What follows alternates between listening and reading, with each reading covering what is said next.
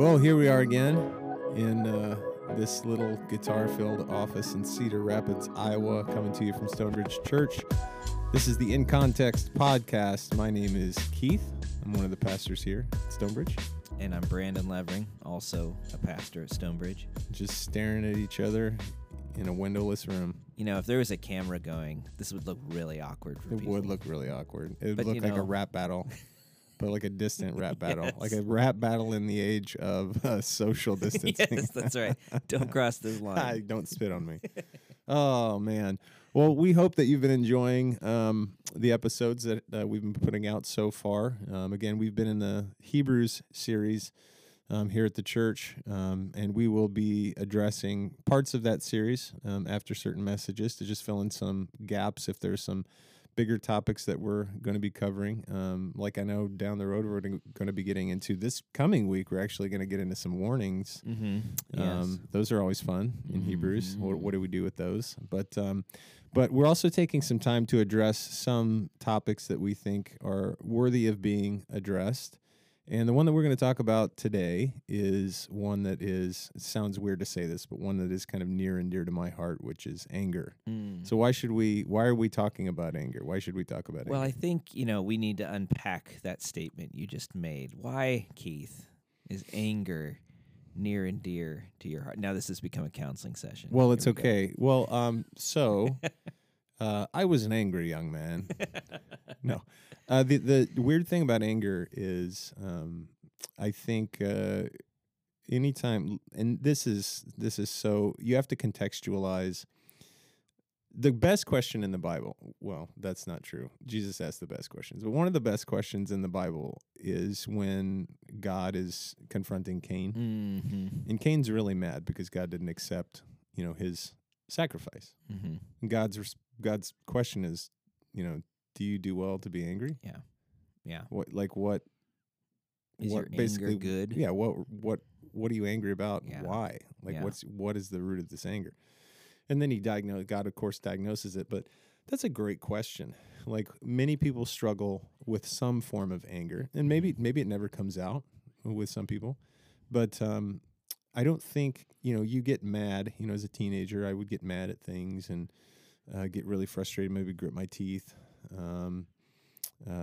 maybe pick on my little brother, But as I got older, some of the frustrations that I had with, things like me not getting my own way or life not turning into what I'd hoped it would be kind of piled into a frustration that never really came out because I never wanted people to think that I was angry. Mm-hmm. But at one point in time, really good friends of mine, they said, hey, the Lord told us, this is one of the, when somebody says, hey, the Lord told me this, you're always like, maybe. But really, I trusted them. They were good friends, said, hey, you need anger counseling. I was like, what?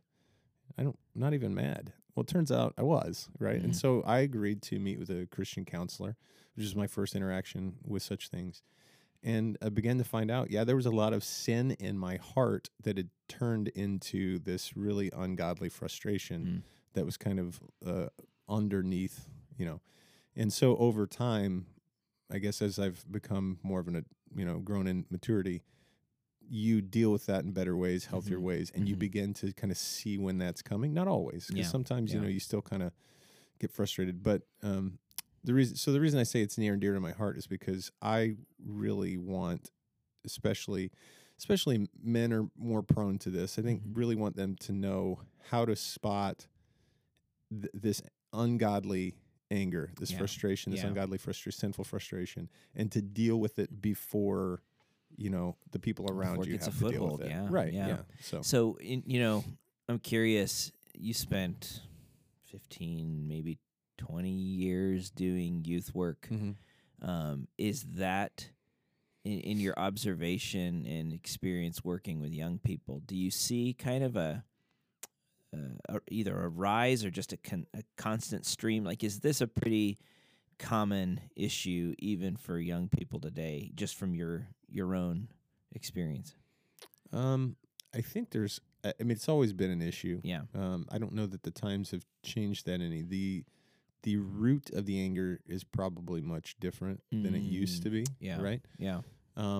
but yeah, I mean, I've always encountered that. But again, it's not that girls don't get angry. They just express it in different ways. Mm-hmm. Whereas guys express their aggression more overtly, girls tend to express their aggression more catty, like, Mm-hmm. like just usurping other girls around them, like Mm-hmm. gossiping, rumors, stuff like that. It's not Mm-hmm. always the case, but it's mostly the case. So Mm-hmm. the anger of women tends to be look a little bit cleaner. It's more Mhm. passive aggressive, Mm-hmm. where guys are pretty much just aggressive. Yeah. Yeah. So you can identify pretty quickly the kid that flies off the handle, throws the dodgeball way too hard at a kid's head, Mm-hmm. like never repentant of Mhm. such things. Mhm. Like it's always somebody else's fault.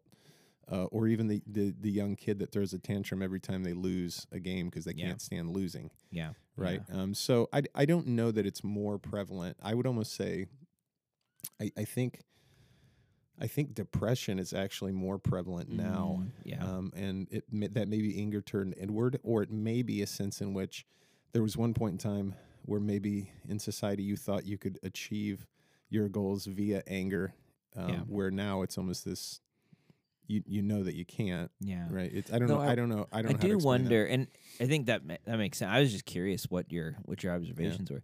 I do wonder if we see kind of where anger has been a liability. Like we know, if you're dealing with anger, you kind of know it's not always right.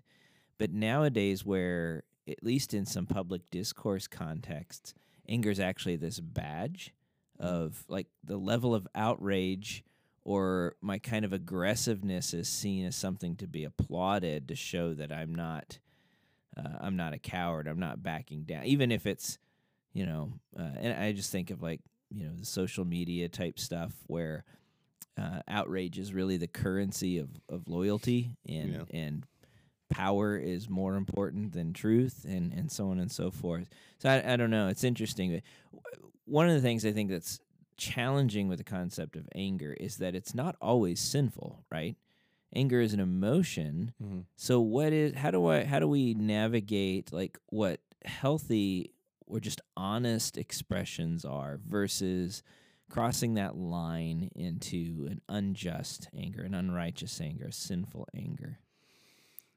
I mean, you have to start with the elephant in the room is that God gets angry, Mm-hmm. right?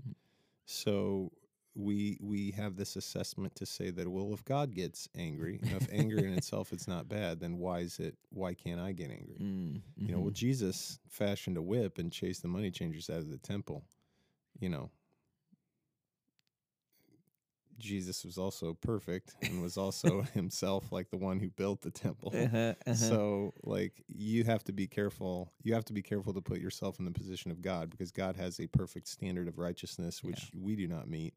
So, and the other thing about God getting angry is we know for a fact that when God gets angry, it's after a very long time of being merciful and patient with people. God is never capriciously angry. Mm-hmm. God's anger is always measured according to what other people's sin does both to their relationship with Him and their relationship with society as a whole. So, at the very beginning, we need to temper our anger with asking the question, by what standard am I judging this particular thing to be an offense against me? Right? Yeah. And that's I think that's the first diagnostic. I think the biggest anger problem is relates to, we think, well, if God got mad, we can get mad too. If I'm a Christian, I can get mad at sin. But you can't get mad at sin in the same way that God gets mad at sin. I mean, we should be angry that sin is there. Mm-hmm. However, and this is where it's really important that we understand what Jesus said when He said, by what measure you judge, it will be meted out to you. Mm-hmm. Like, so the scrutiny by which you're judging other people's wrongs, right? You better be very clear about what standard you're holding yourself to as well. And like you said, in public, this public outrage thing, it's like, I'm the arbiter of truth. I'm the only person who's not sinful in my thoughts towards these things. So everybody who has a different opinion than me, or people who are going in a different direction than me, automatically I have the right to be angry at them because this is a terrible thing. Yeah. That's a pretty dangerous posture to take, I think. Well, it's a foolish posture to Yeah. take, for one, because you don't always have all of the information, right? Yeah. And I do think it, for folks who are maybe prone to really leverage the anger, for folks who are prone to kind of take on that mantle of outrage or whatever, I think some of the challenge is what you alluded to a minute ago. We take one example of Jesus fashioning the cord and driving out, and that becomes our go-to representation of Jesus's character and ministry, right? Like you said, it takes the Lord does get angry. He hates sin, but it takes a long time for him to get there. He is, when he's revealing his divine name to Moses and explaining what it means on Mount Sinai, part of what it means is that the Lord is slow to anger. Like just that, there's a place for anger. Sure. When those whom you love are being wronged, or when you're being wronged, anger's not a bad reaction, but am I slow to anger and abounding in loyal love? That, I think, is just that is another diagnostic question. Would people describe me as slow to anger? If you never get angry over things that are wrong, there's something wrong there. But am I slow to anger? I hope people would say that about me. And where they're not saying that about me, that's an area I need to work on. Yeah. And Jesus did make it very clear, like, where his anger was directed towards. Like when he looks upon the crowds and the people who were kind of under the spell of the Pharisees and that kind of ruling class, he had compassion on them because they were harassed and helpless, right? Yeah. With the Pharisees, he took a much more direct route, like, you vipers, you brood of vipers, you whitewashed tombs. But again, like, what the point there was, they were trying to usurp the kingdom of God for their own means, and his patience had worn thin at that point with those people. It was time to and part of manifesting the kingdom here on earth, or making the kingdom known here on earth, was to call out what's not the kingdom, right? Yeah, absolutely. So again, that level of anger, but at the root of it, Jesus didn't have. There was not a root of bitterness in Jesus' heart when he was doing that. That was based on his standard. And part of what's helpful for me in navigating, trying to understand, and then, of course, evaluating my own anger, is recognizing that God's anger was an expression of his love. Right. Like, can I say, so it's because of his love for his own glory, his love for his people, his love for his kingdom, that he was moved to anger when those things were challenged or corrupted or whatever. Yes. Is love what drives my rant on Facebook? Is love what drives my cutting words toward my wife? Yes. Or whatever, Yes, it's love of self. Yeah, exactly. Well, yeah, and what that's a great point. Right. Anger is always serving love of something. Yeah, sure. And so love of self versus love of God or love of other. And that really does help put something into perspective when I'm evaluating what's really it. Back to your first question. Do I do well to be angry? Yeah, do you do well to be angry in this moment? So why don't we stir hornets' nests here? You like to do that. I do, but I listen. One of the things that's crazy to me is that you can open up a conversation these days, and people will wait with bated breath for you to say anything that smacks of what they consider to be the evil side of the argument, right? So if you're on if you're on one side of an argument or the other, like, both sides are like waiting for you to give a tell, and then they're just waiting to pounce. Yeah. Right? Yeah. But in all things, as Christians, we should set the model for, like, how do we engage with the culture without being angry? How do you lovingly discourse with other people, or interact with other people, like, without it becoming more about you and satisfying your own desires, right? Yeah. If you were to take whether or not you're talking about, like, if you're talking about, like, vaccines, or if you're talking about racial issues, or if you're talking about the economy, or if you're talking about what's, systems of government, or whatever it is that you're talking about with someone else, if you're truly loving that other person, and if you truly believe that you're basing your opinions, or your perspectives on biblical truth, there's no reason for you to be angry about it. If the truth is true, the truth will out.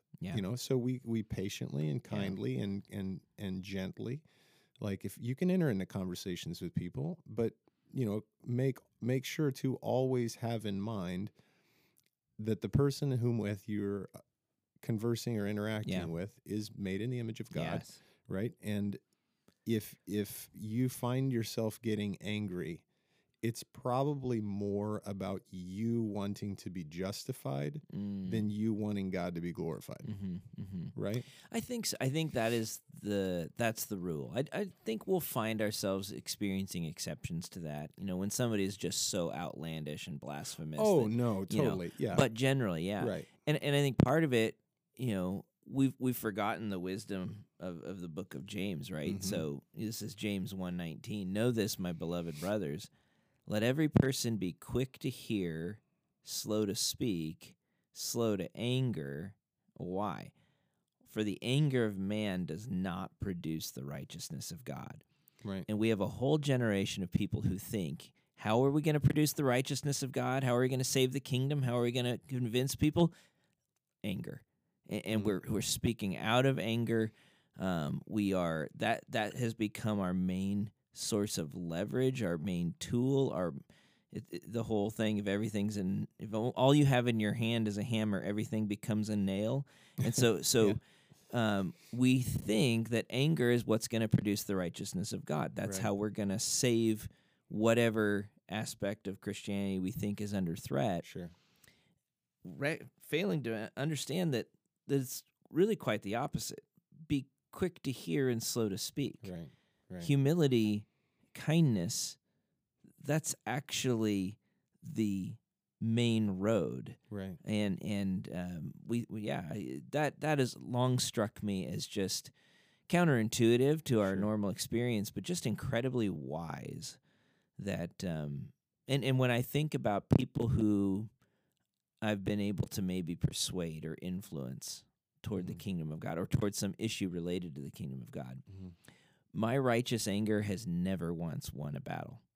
Oh, But my kindness and humility and love, to the extent that the Lord is so gracious to show that in me and through me, right. That's made an impact at times. And so, and it's not just discourse, right? It's not the only thing. We're not just talking about discourse. We're talking about, the primary vehicles in which people express a lot of anger, and it very quickly becomes bad, or in like interpersonal relationships where there's just constant interaction, either marriages or parenting, friendships, workplace.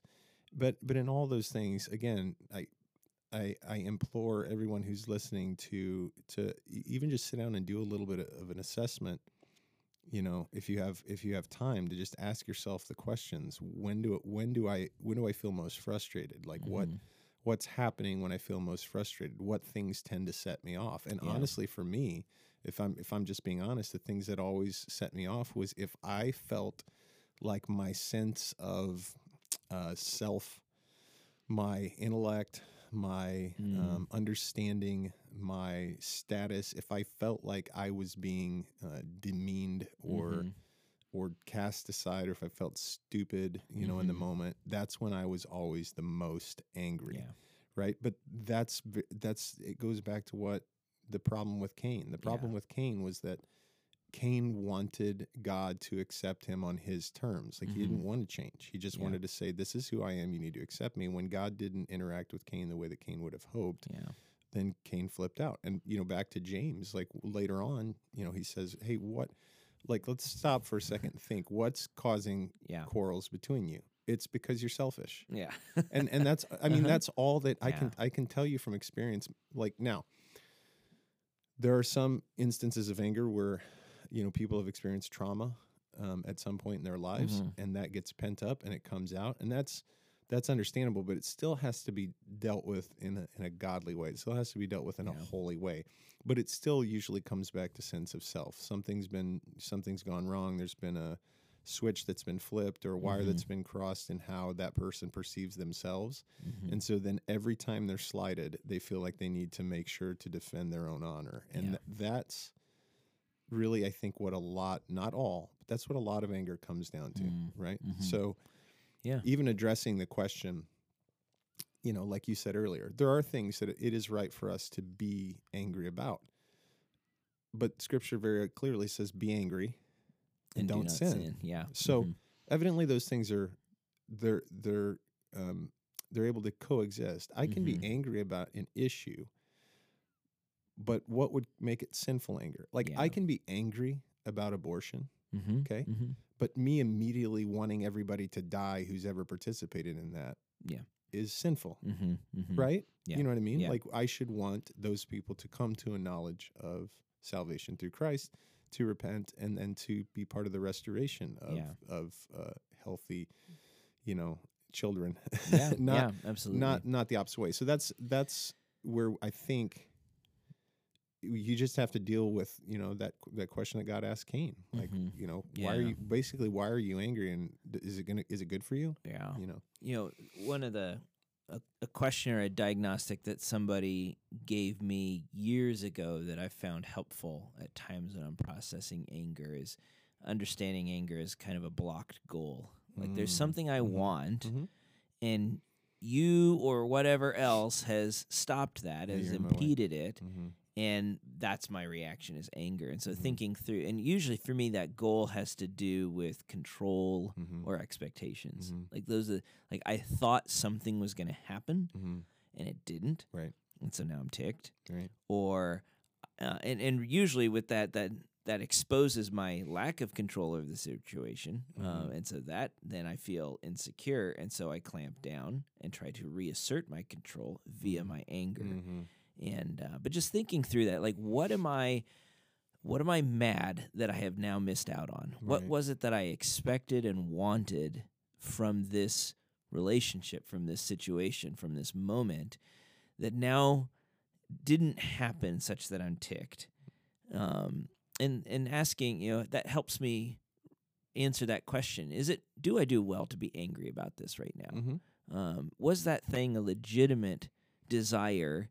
And if it was a legitimate desire and it's a legitimate reaction to be angry, okay, now what do I do with that anger in such a way that I honor God and I honor the other person in the midst of it? Ephesians 4 is really helpful on that. Quoting the verse you alluded to a moment ago from Psalm 4, but having put away falsehood, let each one of you speak the truth with his neighbor, for we're members of one another. Do I recognize the context of relationship I've got?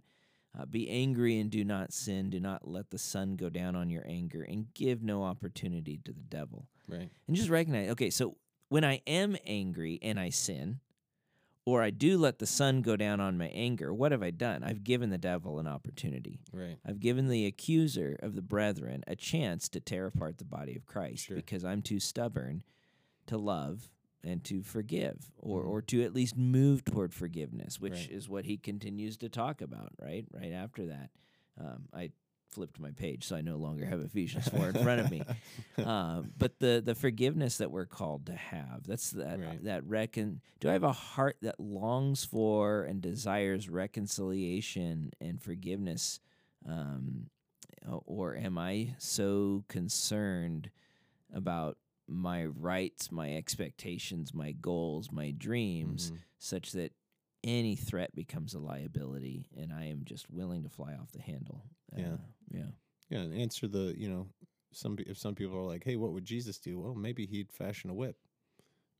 Maybe he would, but maybe he would also not return reviling. Yes. For reviling. Yeah. I feel like that's a few places in the Bible. and that is a good place for us to land on is like you said. And again, it doesn't cover all anger, but again, your diagnostic questions are good.